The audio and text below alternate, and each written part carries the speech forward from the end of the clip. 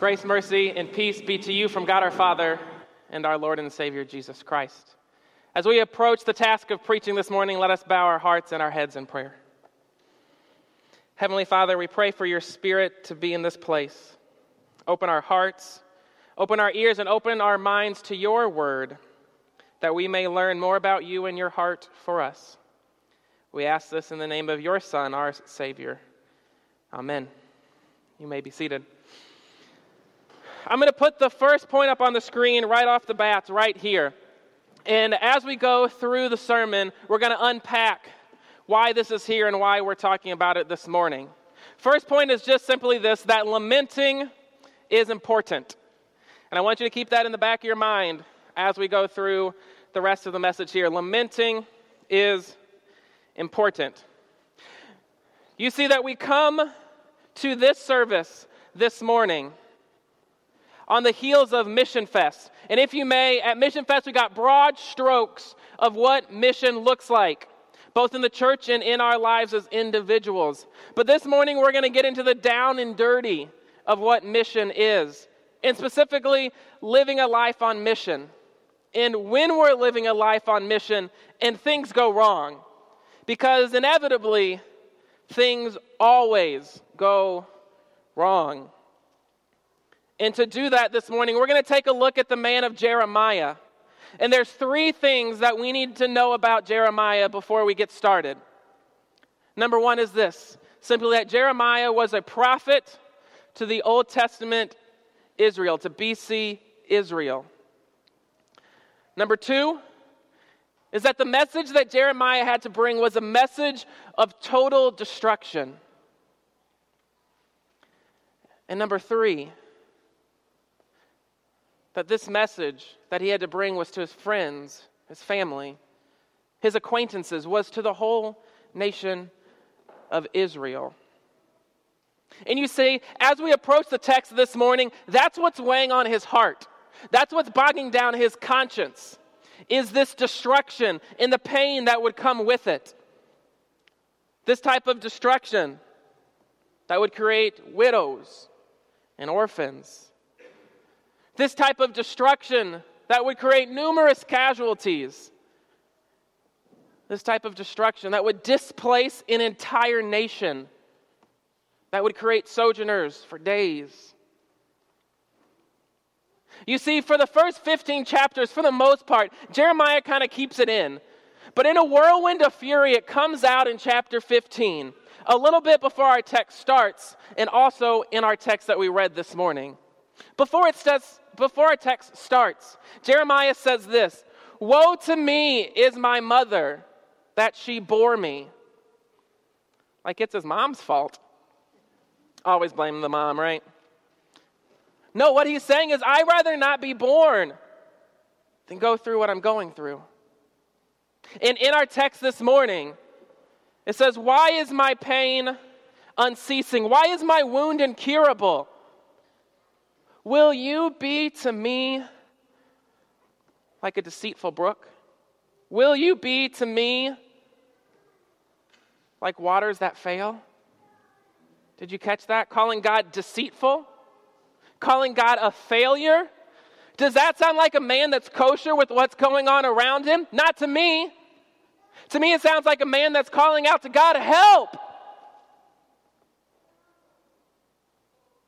You see, the church has a word for this, and you don't really hear it very much anymore, but it's the word that's on the screen. It's lament. That Jeremiah is lamenting to God about his situation. You see, lamenting is what we're zeroing in on this morning. And we as a society, and maybe even perhaps as a human race, we don't do a good job of lamenting our problems to God. And here's what I mean by this, is that we have phrases that we use when people are suffering. Maybe some of you have heard of them. Rub some dirt on it, you'll be okay. Big boys don't cry, do they? Why's your chin down? Chin up. Suck it up, buttercup. But even we as a church, even though we are so well-intentioned, we sometimes fall into this as well. We say, why Why are you sorrowing? You know God has a plan for everything, right? Or why is your head down? God won't give you more than you can bear. Lamenting is what we're zeroing in on this morning. And I was talking to a pastor just a couple weeks ago that was relaying a situation that he found himself in. It was at the end of a voters meeting. And this guy came up to him and said, "Pastor, we need to talk." He said, "Okay." And like a whirlwind of fury, this guy just starts letting it out. "My friends, they died of drug overdose. My family is a wreck. I can't hold down a job. My friends don't like me." And just like that, he stopped. And he said, "Can I have 5 minutes in your sanctuary?" Pastor said, "Sure." So brought him right in front of their altar and said, there you go, and walked out. And 5 minutes later, the guy goes and finds the pastor, and intrigued on how it went, he said, "How'd it go?" I said, "It went well, but I held back." Pastor, puzzled, looked at him and said, "Well, why'd you do that?" The guy said, "God can't hear the real words on my heart. God can't really hear what's going on." Did you catch that? He held back, as if God was too good to come down to him and help him out with his problems. You see, that is the type of attitude that we're going to challenge this morning. You see, lamenting is simply this. It's simply telling God that something isn't right. If you're lamenting a broken or fractured relationship, it's okay to say, "God, something isn't right here." You know why? Because you're right. Something isn't right. Relationships weren't meant to be broken and fractured. If you're lamenting the loss of a loved one, you know what? It's okay to say, "God, something isn't right here." You know why? Because you're right. Something isn't right. We were meant to live forever. Death should be foreign to us. Separation of body and soul is one of the most unnatural things that we'll go through here on this earth. You see, lamenting allows us to ask those deep questions, those heart-wrenching questions that perhaps even us as a church and as Christians sometimes don't always have good answers for. Questions like, why is there evil in the world? Why is there so much hate? Why are there racists? Why is there an all-loving God, but yet still evil in this world? Why did the events in Charlottesville happen several weeks ago? God, why did you allow an entire hurricane to displace an entire city and destroy homes, families, buildings, businesses? You see, lamenting gets at the heart of those questions. And you see, it's so important that we as a Christian church, and even as individuals, we don't lose the act of lamenting. Because if we lose lamenting, if we can't bring our problems to God, who can we bring them to? Sure, you can bring them to your brothers and sisters in Christ, and that's great. That's totally fine. You should do that. But what I'm saying is that at some point, your brothers and sisters in Christ will only understand to a point.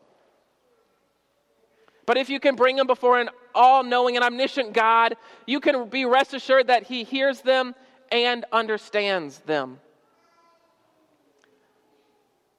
And if we lose the act of lamenting, well, really our relationship with God becomes fake, dishonest. It really is only half the truth.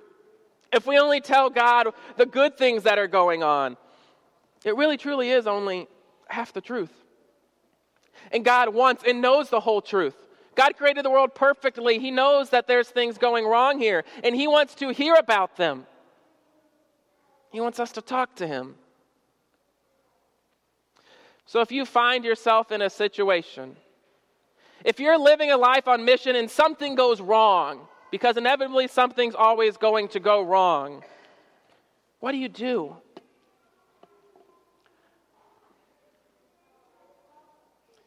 I'm going to give us an acronym this morning. And it's going to spell the word cares because God cares for you. And I know that we grieve differently. The way that you grieve is different than the way that I grieve. But this acronym will help us through the act of lamenting. The first one is this: C, complain. That's right, you heard me right. Complain. It's not often that you're told to complain. It's usually stop complaining. But no, when there's things going wrong in your life, God needs to hear about them. It is 100% accurate and honest to go to God and say, God, something isn't right here. You know why? Because you're right. Something probably isn't right. And it's okay not to be okay. Complaining sounds like, why, God? Why me? Why my wife, my husband, my kids? Are you kidding me, God? Are you even listening to me? Jeremiah complained. We heard it. Woe is my mother that she bore me. Will you be deceitful to me, God? Will you be a failure, God? Jeremiah complained. C, complain. A, appeal. You appeal to God's revealed nature, his characteristics. God is a loving God. He's a faithful God. He's a God of endurance. He's a God for you.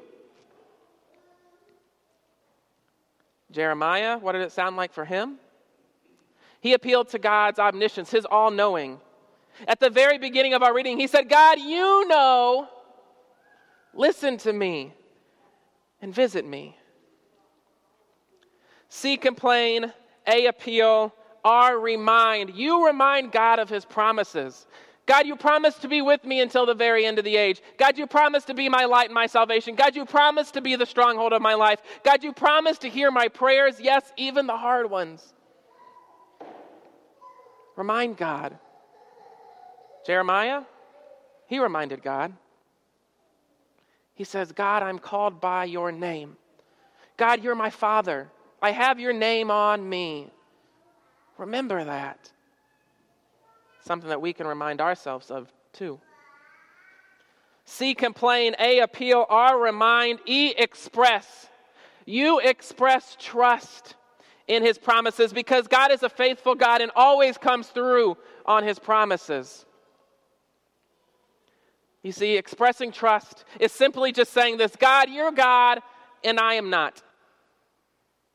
And we express trust in his wisdom that we may not know everything, but he does. We express trust. And S might be a stretch here. I tried hard to get an S. But here's what I came up with. S is for society. And what I mean by this is that complain, appeal, remind, express. All of those don't happen individually. They happen in a society. And the society that I'm talking about is the Christian church here on earth, is you guys. Look at Moses, Jeremiah, Job, Paul. They all lamented. Lamented in community, in society. One writer put it like this: that the Christian church here on earth doesn't have to be the happiest place on earth, but it should be the most honest. Because we have a God, we have our God, the Creator, our Father, who we can bring our lamenting to, and he hears it, he understands it. You see, we'll get through suffering. And in that statement, I want you to hear what I did not say. I didn't say that we'll get past suffering. No, there's things on this earth that are so hurtful for us that we won't ever get past it. But we will get through it. And to get through it, we look past it. And we look to the object of our faith. That is the man Jesus of Nazareth. Because Jesus is God's response to our suffering. Through different trials and temptations and ultimately death on the cross, the response to our suffering, Jesus sent his son to suffer. And Jesus let out the ultimate lament on the cross. In the scriptures, it's recorded like this: Eloi, Eloi, lama sabachthani. And we hear it every Good Friday. My God, why have you forsaken me? You see that Jesus came so that we wouldn't ever have to feel that separation from God, that we would never have to experience it. And when we turn our attention to our object of faith, to Jesus of Nazareth, we hear the gospel. And the gospel this morning, what we're going to close our sermon with, is the gospel that Jeremiah heard at the end of our reading this morning. It says this: I will deliver you out of the hand of the wicked, and redeem you from the grasp of the ruthless. Come soon, Lord Jesus. Amen.